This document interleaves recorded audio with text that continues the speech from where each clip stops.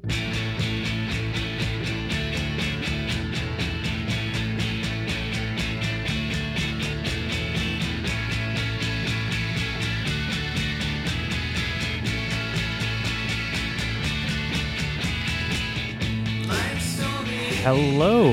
you're listening to actually Best Choice Movies, the world's only movie podcast. Again, the show actually this week it's out in the world. Maybe you heard about it on social media somewhere. No one has corrected me, so I'm just going to assume I am right that it is the world's only movie podcast. Actually, Best Choice. I'm Chris Chafin. That voice you're hearing is my co-host, or maybe I'm his co-host. Like, why am I so me-centric? If there's two co-hosts, you're both co-hosts. You're both co-hosts. Yeah, it's like they're not both president. One's a vice president. Caleb Shively. Caleb Shively. Yeah. Hello, Caleb. How are you doing? I'm well. That's great. That's absolutely fantastic to hear. Yeah, thanks. So this week on actually Best Choice Movies, we're going to be talking about two of our Oscar faves, preferred Oscar choices. So that's two films nominated at this year's Academy of Motion Picture Arts and Sciences Awards. 2019. But the movies they're honoring are actually from 2018 because right now it's only February. And there hasn't been that many good movies so far this year. It's all very confusing. And maybe you're listening to this podcast in like the far future. I assume the earliest someone's listening to this podcast is like September 10th of 2020. See, I've been playing a lot of like Fallout. Are you familiar with this video game, Fallout? I'm not familiar with any video game, but go on. It's tragic, first of all, can I say. Fallout, it's like post-apocalyptic, and there's been many games in the series. I'm playing the latest one, Fallout 76, which like people hate. Everyone thinks it's a terrible game. Easy? No, the joke is that it's like 2076 post nuclear war. And it's like, this kind of weird patriotism thing is a whole thing of Fallout. This kind of like ironic 1950s patriotism. Why did it say 76? Because it's 2076. Oh, 2000. Or maybe it's 2176. I actually have no idea. But basically, it's post-apocalyptic. The whole game is you just go around to like deserted, bombed out buildings and pick up stuff. That is literally the entire game. Very thrilled they let you talk about video games. Yes, I am. I'm ready to go for like half an hour. Podcast. Anyway, you spend a lot of the game picking up audio cassettes and then listening to them. So I'm assuming that is possibly how someone is hearing this show. Nothing like Mad Max? Or is it like a movie from the 70s, like The Deer Hunter? Actually, one of the very frustrating parts of it's not like The Deer Hunter. That's my frustration with every video game. It's not like The Deer Hunter. I would not be surprised if there's a Deer Hunter video game. It's just the Russian roulette scene would just be like... That's the whole game. Yeah, that's the whole game. It's like a mobile game. Do they have a Russian roulette mobile game where you just like shake the phone and it spins the gun and you point it at your head? Exists. I have never seen it, but I'm 100% sure that exists. Can we? Okay, let's not release this part of the show and let's make this game. And then we'll be. First of all, we need a time machine to go back to like 2010 when mobile games were like a really big deal. Second, we need to make the game. I bet you a good way to make decisions amongst friends. You're dead because the mobile game said you shot yourself in the head. Hey, Caleb, in this climate, like I don't know that's encouraging shooting your friends in the face as a way to make decisions. Yeah, that's true. Yeah, I don't know if that would work out. But we're going to be talking about two of our favorite Oscar movies. Did you like that transition? It was very seamless, I thought. It's hard to say the favorite because one of them we are talking about is the favorite. But you can't just lean into it. Or one of our favorite movies is the favorite. It's great. And then another great movie we're going to talk about is Can You Ever Forgive Me? Exactly. That's this week on actually Best Choice Movies.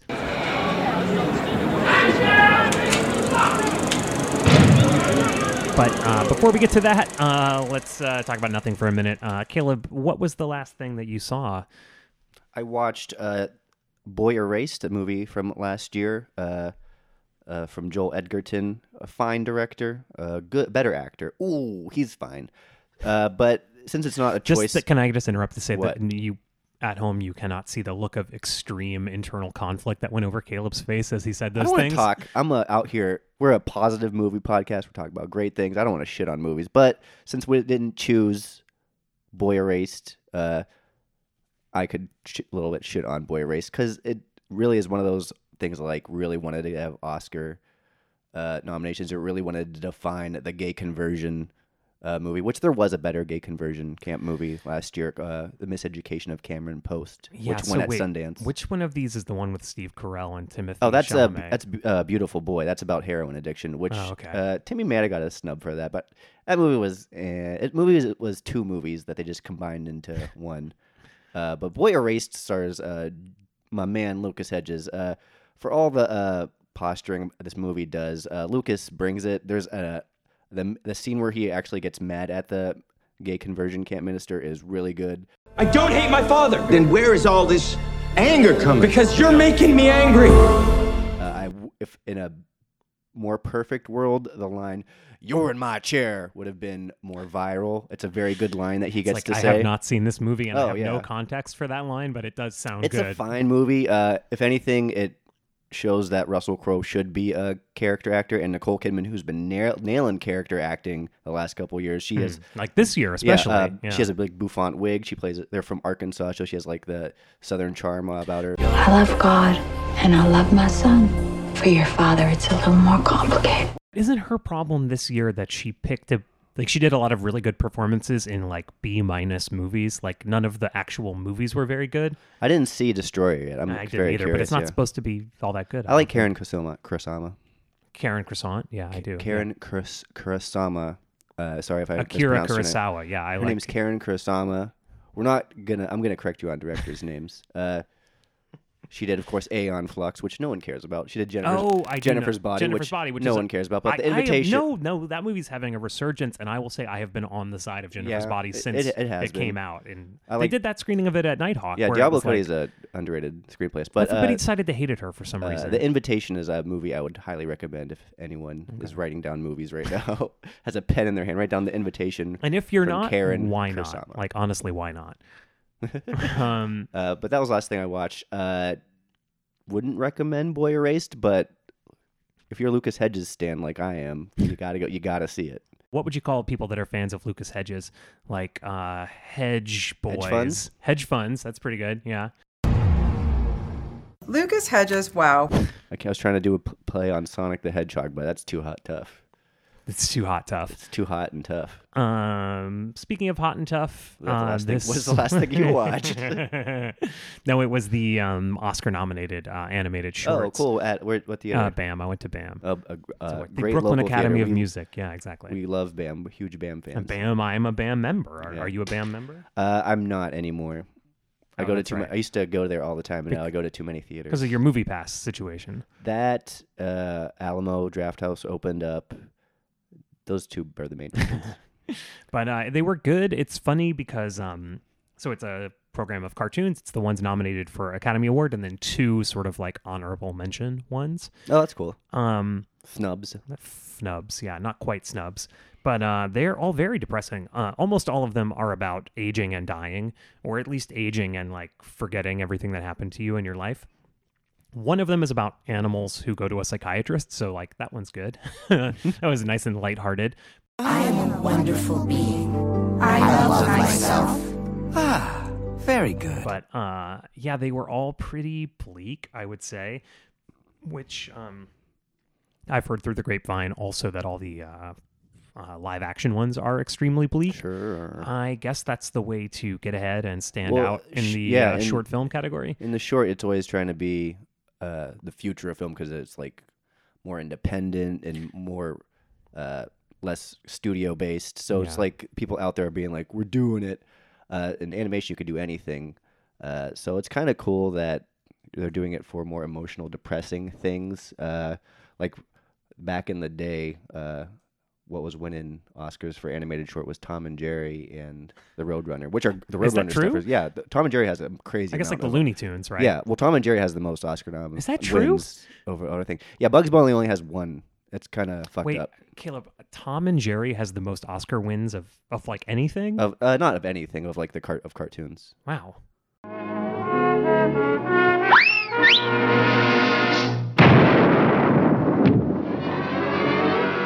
I had no idea. Yeah. I had no idea. They're good. Tom and Jerry's not even that good. I don't think it's that good. No, As someone who loves cartoons, I don't think it's very good. I 100% agree. Roadrunner has a couple, which is kind of mind-bending because it was the same plot every time. But they were beautifully drawn. Love Roadrunner cartoons. But I Bugs will- Bunny only having one is just whoa.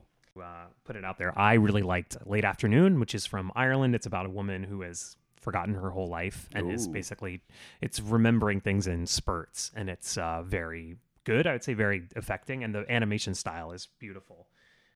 This film Weekends, I think, is from the United States, and that one was really good. It's about two parents that have divorced, and the kid is sort of going back and forth between their two houses.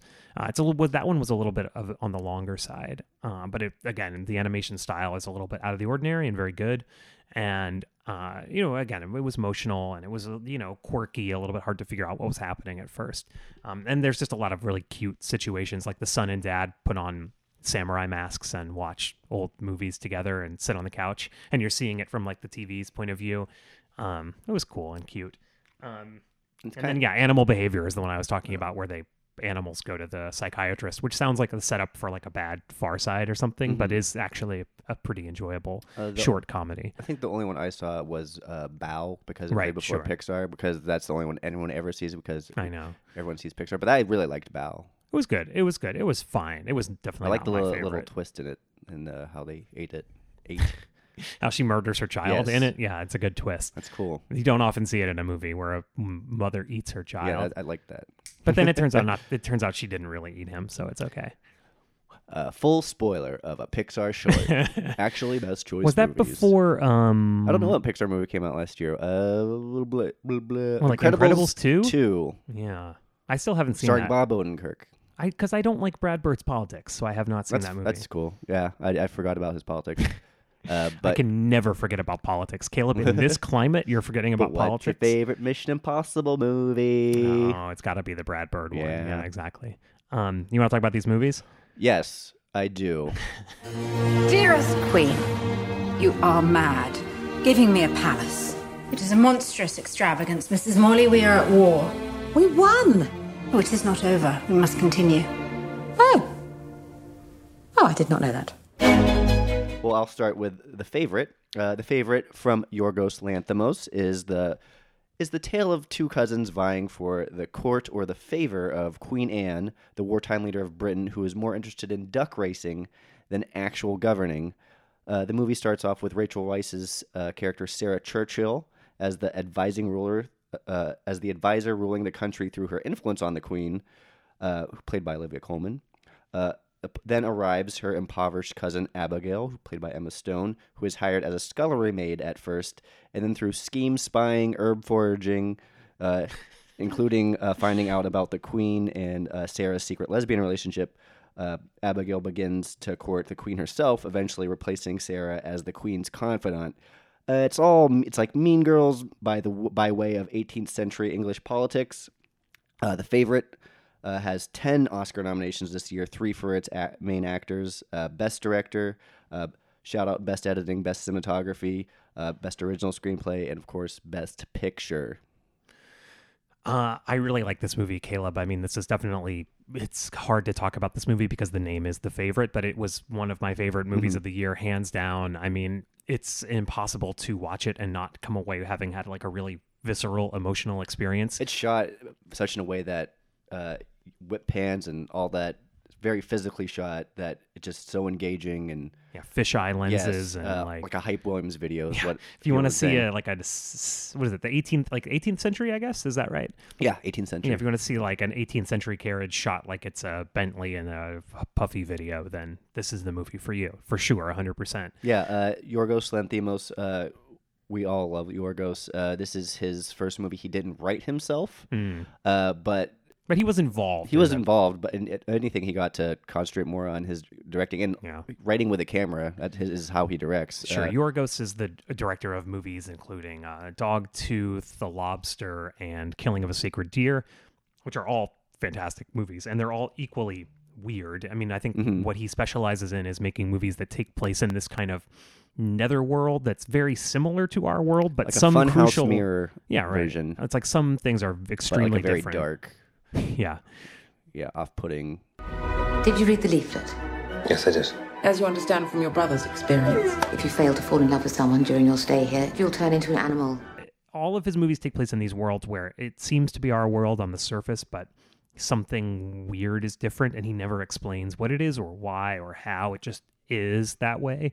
And what I loved was seeing that kind of framework applied to the past, because the past is totally a place like that where you would just think like, oh, this is just like the world that I'm familiar with. But so many things are completely different in ways that are like inexplicable to you.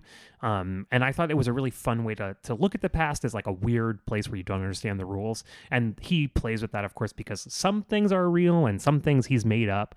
And it's very hard to tell the difference. Like you mentioned the duck races, like, is that real? You know, did they have duck races? Like I could see that being real, but also it seems completely ridiculous and made up, right? But I think that is made up, right? And we've talked about this. I would choose to believe it's a real thing. I don't know. What else would you race back then? They used their dogs practically. Chickens, I guess? I don't know. Horses were used practically. They did have horse races, I think, didn't they, back then? They used them to get around. That was like their transportation. Well, we use cars to get around. We have car races also. We do. I forgot about our modern day car racing. But the cast in this movie, I would say career high performance from Emma Stone, who I enjoy. Rachel Weisz, always wonderful. Well-deserved supporting actress nominees, even though I think all of them should have got in leading actress, because you can't really take away. They all depend on each other for like Emma Stone's the character who sets the plot in motion, but the favorite of the favorite is Olivia Colman, who did get the best supporting best actress nomination. The story there was that everyone, I think it was at TIFF when it was premiered, or it might have been Venice Film Festival. Anyway, everyone was like, "Oh, this is gonna be the big Oscar supporting. She's gonna shoehorn this."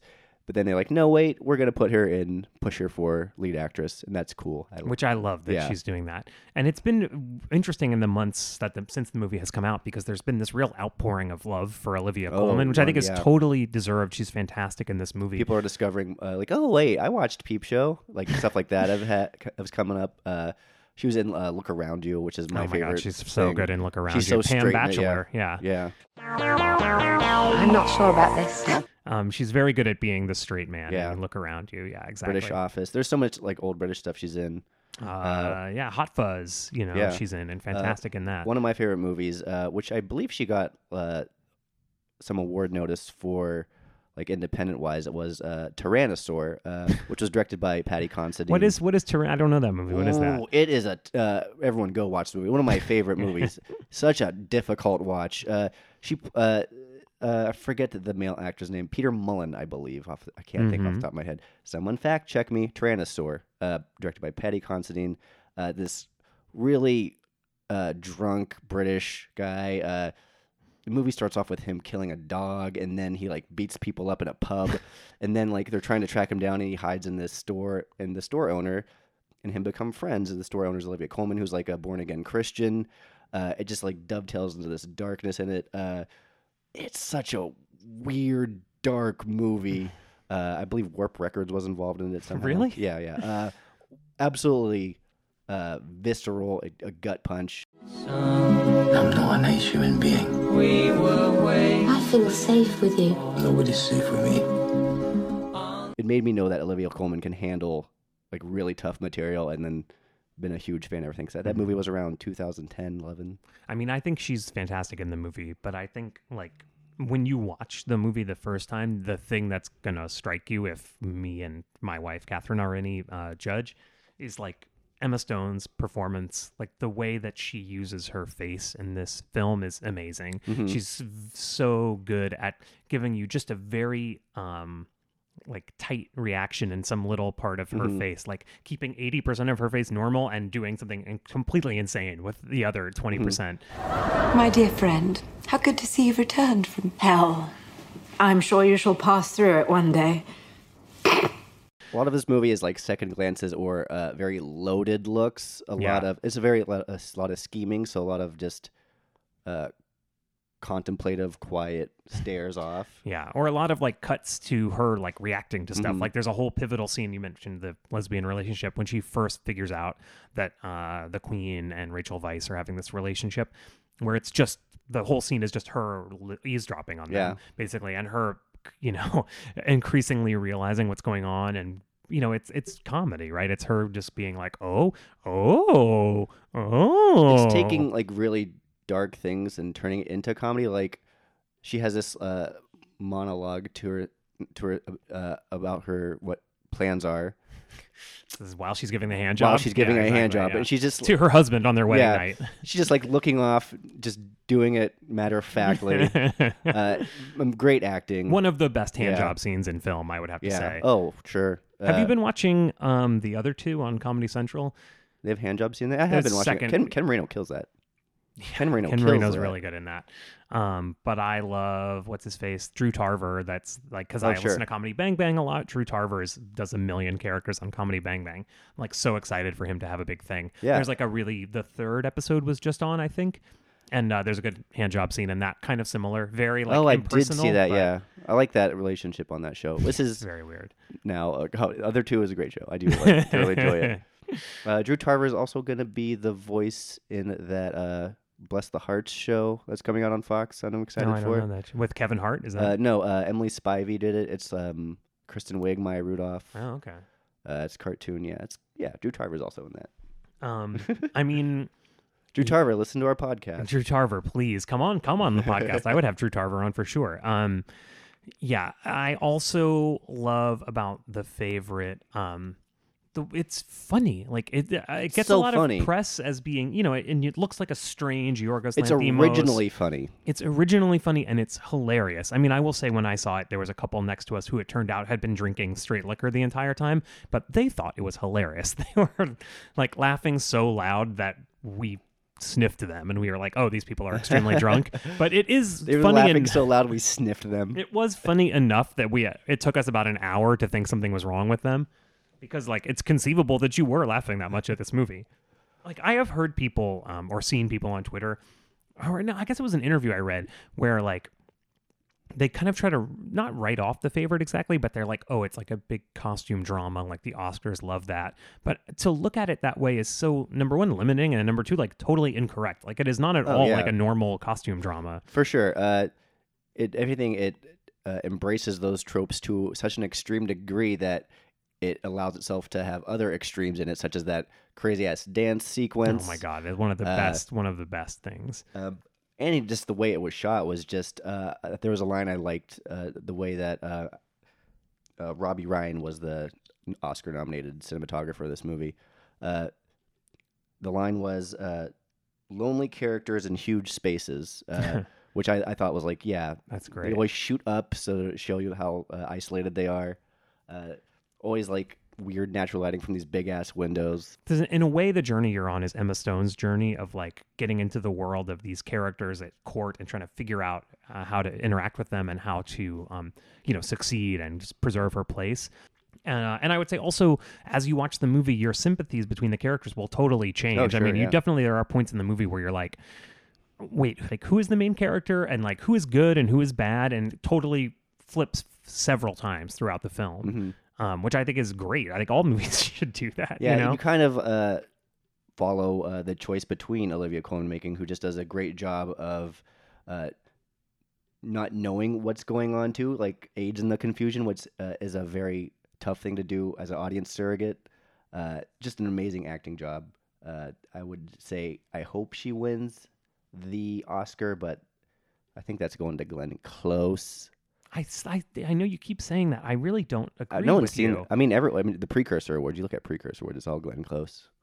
Yeah, but I mean, I just don't see it. We haven't seen the movie. For her. I mean, I did start watching it on an airplane, and I turned it off because it seemed like too much of a downer, and I was not in the best mood. I didn't. There's politics to Oscars. They give her award because it's Glenn Close who hasn't won yet.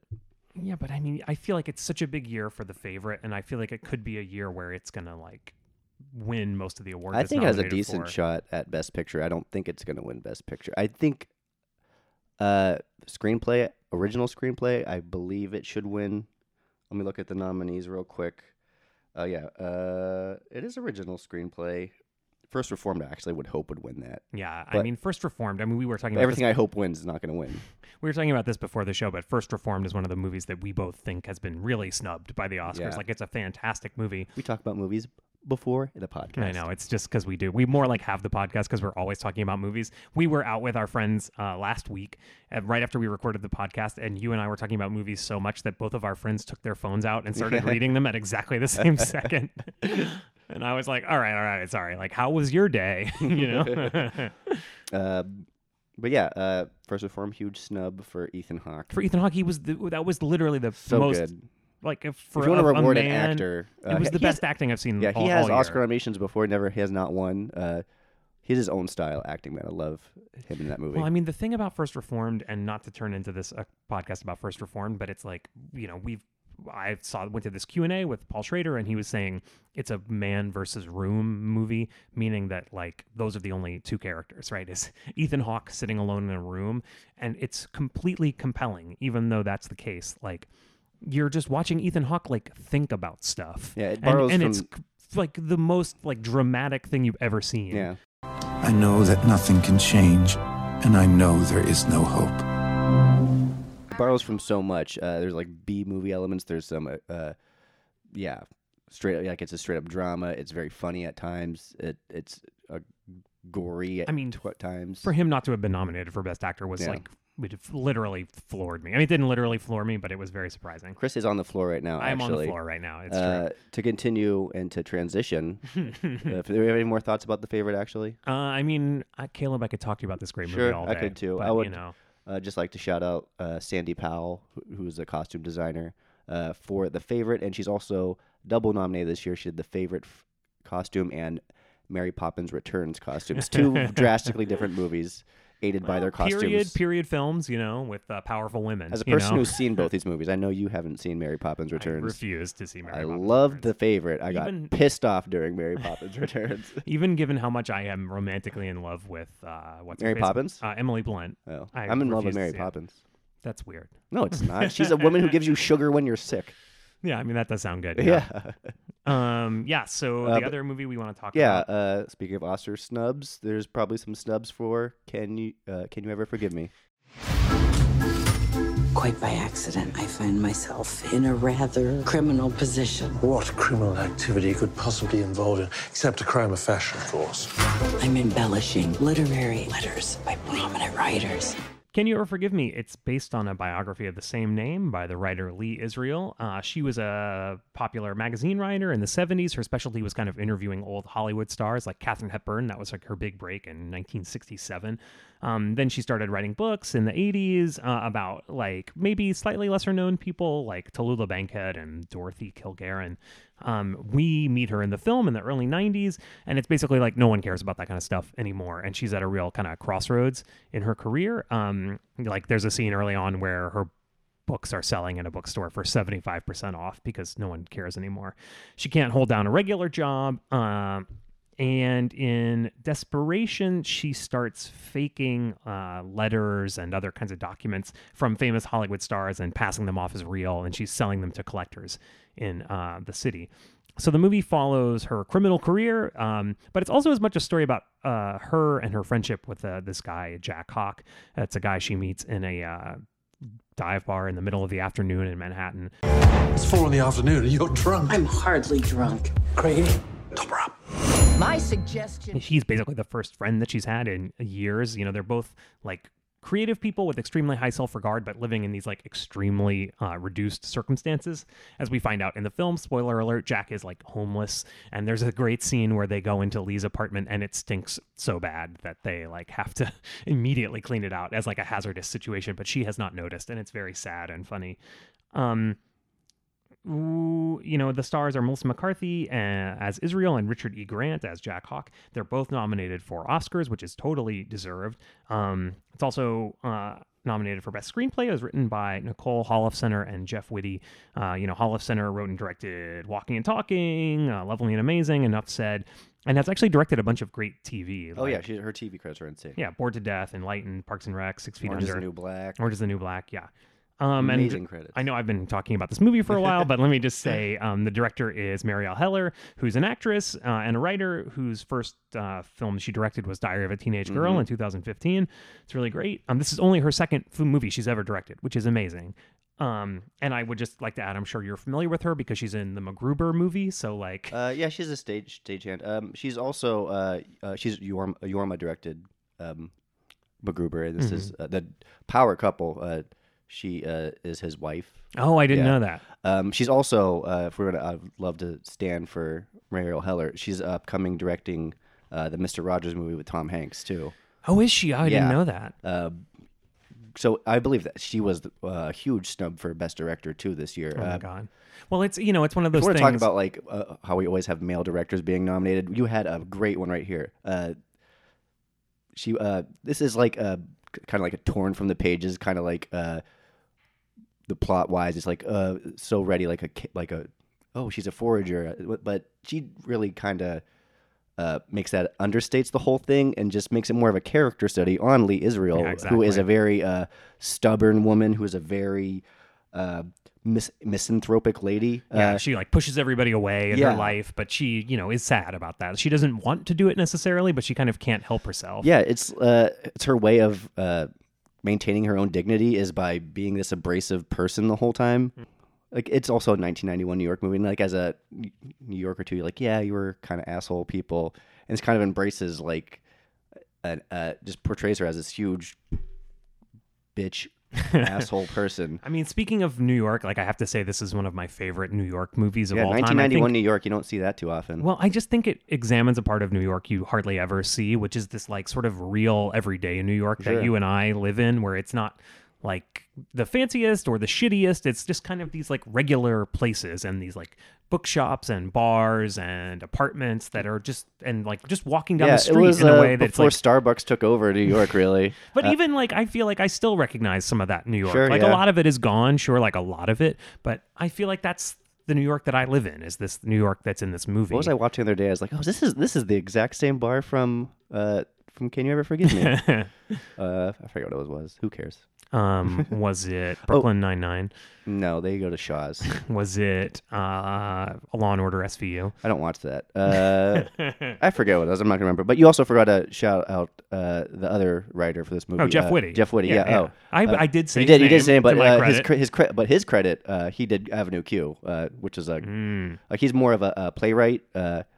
Avenue Q is legendary in my work. I have actually never been to see Avenue Q. Have you? Still playing this day. Yeah, I think it's actually closed. It's off Broadway. It's closing. It's closing or is closed. Yeah, one or the other. Yeah. Well, if it's closing, everyone go see it. Yeah, it moved off Broadway a couple years ago, but it's still. I thought it was always going strong. That's where Robert Lopez got his start.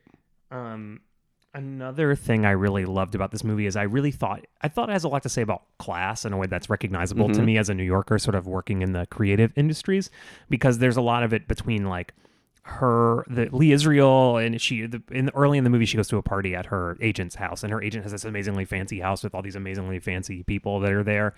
And I think that is a lot of the experience of living in New York, or I'm sure like any big city where there are creative industries, is like you kind of swim in between all these different stratas of society, and like you can spend a lot of time presenting yourself as one kind of person, but your circumstances are very different. Like she's going to this party, but she's like poorer than everybody, and she hates being there. It makes her really uncomfortable. She hates being there so much that she ends up pocketing a bunch of shrimp, feeding it to her. And to she feed her steals cat, someone's steals coat. a coat. She steals a coat, which I love that in this. She wears it the rest of the movie. So they don't make excuses for her behavior the entire movie. No. Like even as she's committing crimes, you're like, well, she kind of deserves what. Like you're watching it, she kind of deserves what she's getting, but you still feel that pang of just being like, yeah, I get it. Like you feel like you're owed something. Your career is not where you want it to go, and you found a way to. She's writing these beautiful letters, and people are paying her for that. She gets to pay her cat bills then. Yeah. Oh, I mentioned the cat twice already. I think Lee Israel and the portrayal by Melissa McCarthy is pantheon depiction of a cat lady. Cat ownership? Yeah, I do think so. That is, if you say cat lady, like, that's Lee Israel down. But I don't mean that in like a negative way. No, I mean, if anything, this movie teaches us that it is not a negative way. It can be construed that way, and there is certain negative connotations to it. But if anything, it's just a complicated gray area that the cat ownership is. Yeah, well, obviously it's like you intensely love this animal, but also you like don't necessarily spend that much time together. You know, like you just it's nice to have them That is around. a perfect description of the way she was hardly around, but it was there when she was home, and she was her fill-in for people until she meets the great Richard E. Grant, who is, I mean, Richard E. Grant. So I saw a friend of mine on Twitter said recently, like, were you even an Anglophile teen if you didn't have a crush on Richard E. Grant in the 90s, which I completely agree with.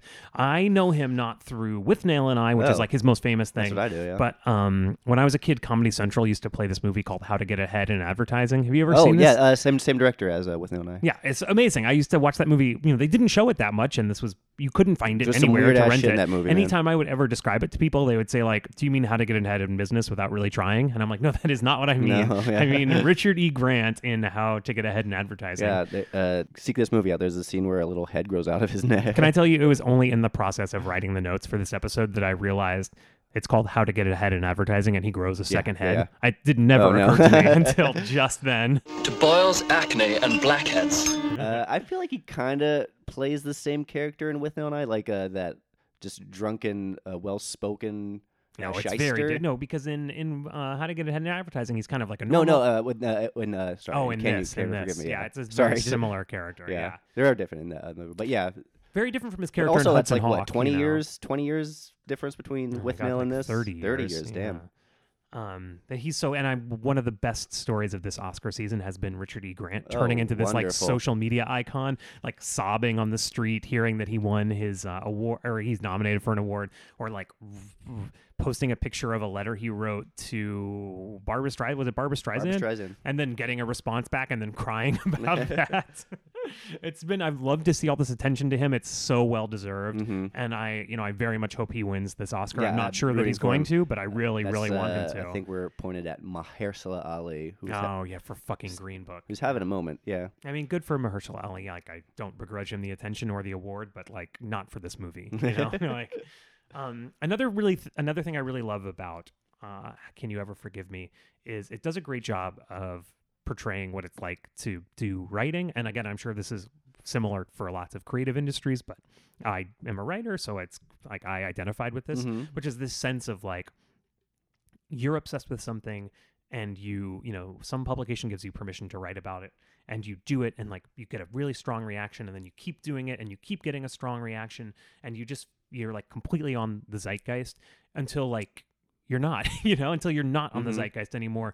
And then it's just, you can feel so bereft because it's such a part of your identity. It's such a part of your like ability to support yourself in the world has been not just doing the work, but like trusting your instincts and like following this obsession of yours. And then all of a sudden it's gone. And you really, your only options are to like fake caring about something else, like figure out what else you care about, even though you haven't thought about it in years, or like get a different line of work, which is exactly what her agent tells her like early in the movie. There's a very good court scene at the end where she's like turned her life around. She's going to AA meetings, and the judge asked her if she how she feels, if she regrets it, and she just basically says, "No, I don't regret it. What I regret is not getting attention for my own writing." Yeah, right, exactly. Yeah. Which is just so in character and so true. Like you want it for like you want the accolades. And it's so interesting because it's like, again, this is what it's like to be a writer. Everyone loves her writing as long as they think someone famous wrote it. But if it's from her, no one gives a shit. You know what I mean? Like, it's such a paradox because it's like, oh, what a beautifully smart and funny thing that Katharine Hepburn said. Like, if someone else said it, we don't give a shit. Which is actually also like, you know, there's this trailer out for this new movie where like everyone's forgotten the Beatles, but this one guy. Yesterday from Danny Boyle.